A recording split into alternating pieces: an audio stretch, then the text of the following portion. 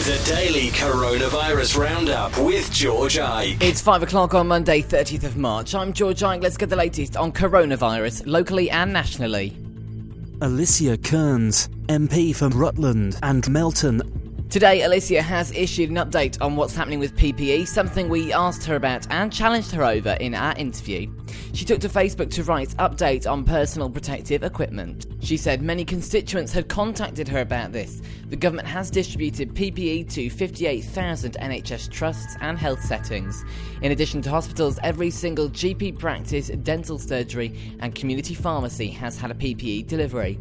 All care homes, hospices and home care providers have already or will in the next couple of days have PPE deliveries. There are more groups who need it where it's on the way, and the Army has been helping to get deliveries to those who need it.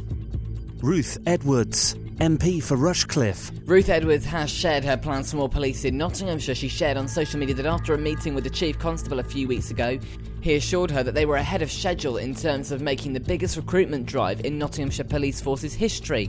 The first wave of 107 new police officers will assist in bolstering our police force, helping to keep our community safe and help with the fight against coronavirus on the front line.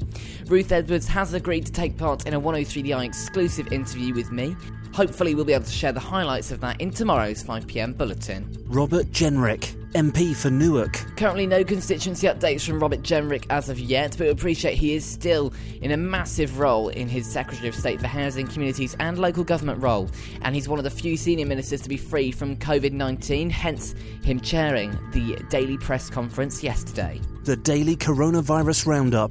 Well, there isn't much new news other than the government is cracking down on misinformation about the coronavirus pandemic. A rapid response unit within the Cabinet Office is working with social media firms to remove fake news and harmful content.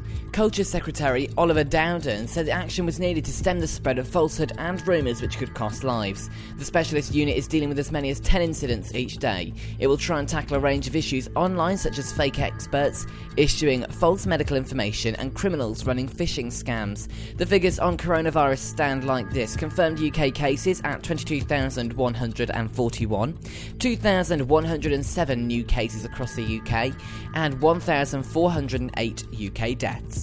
You're all up to date on coronavirus. That's the Daily Coronavirus Roundup on the 30th of March. More again tomorrow at 5pm. That's the latest. I'm George Icke. Join George again at 5pm tomorrow for another instalment of the 103.eye Daily Coronavirus Update.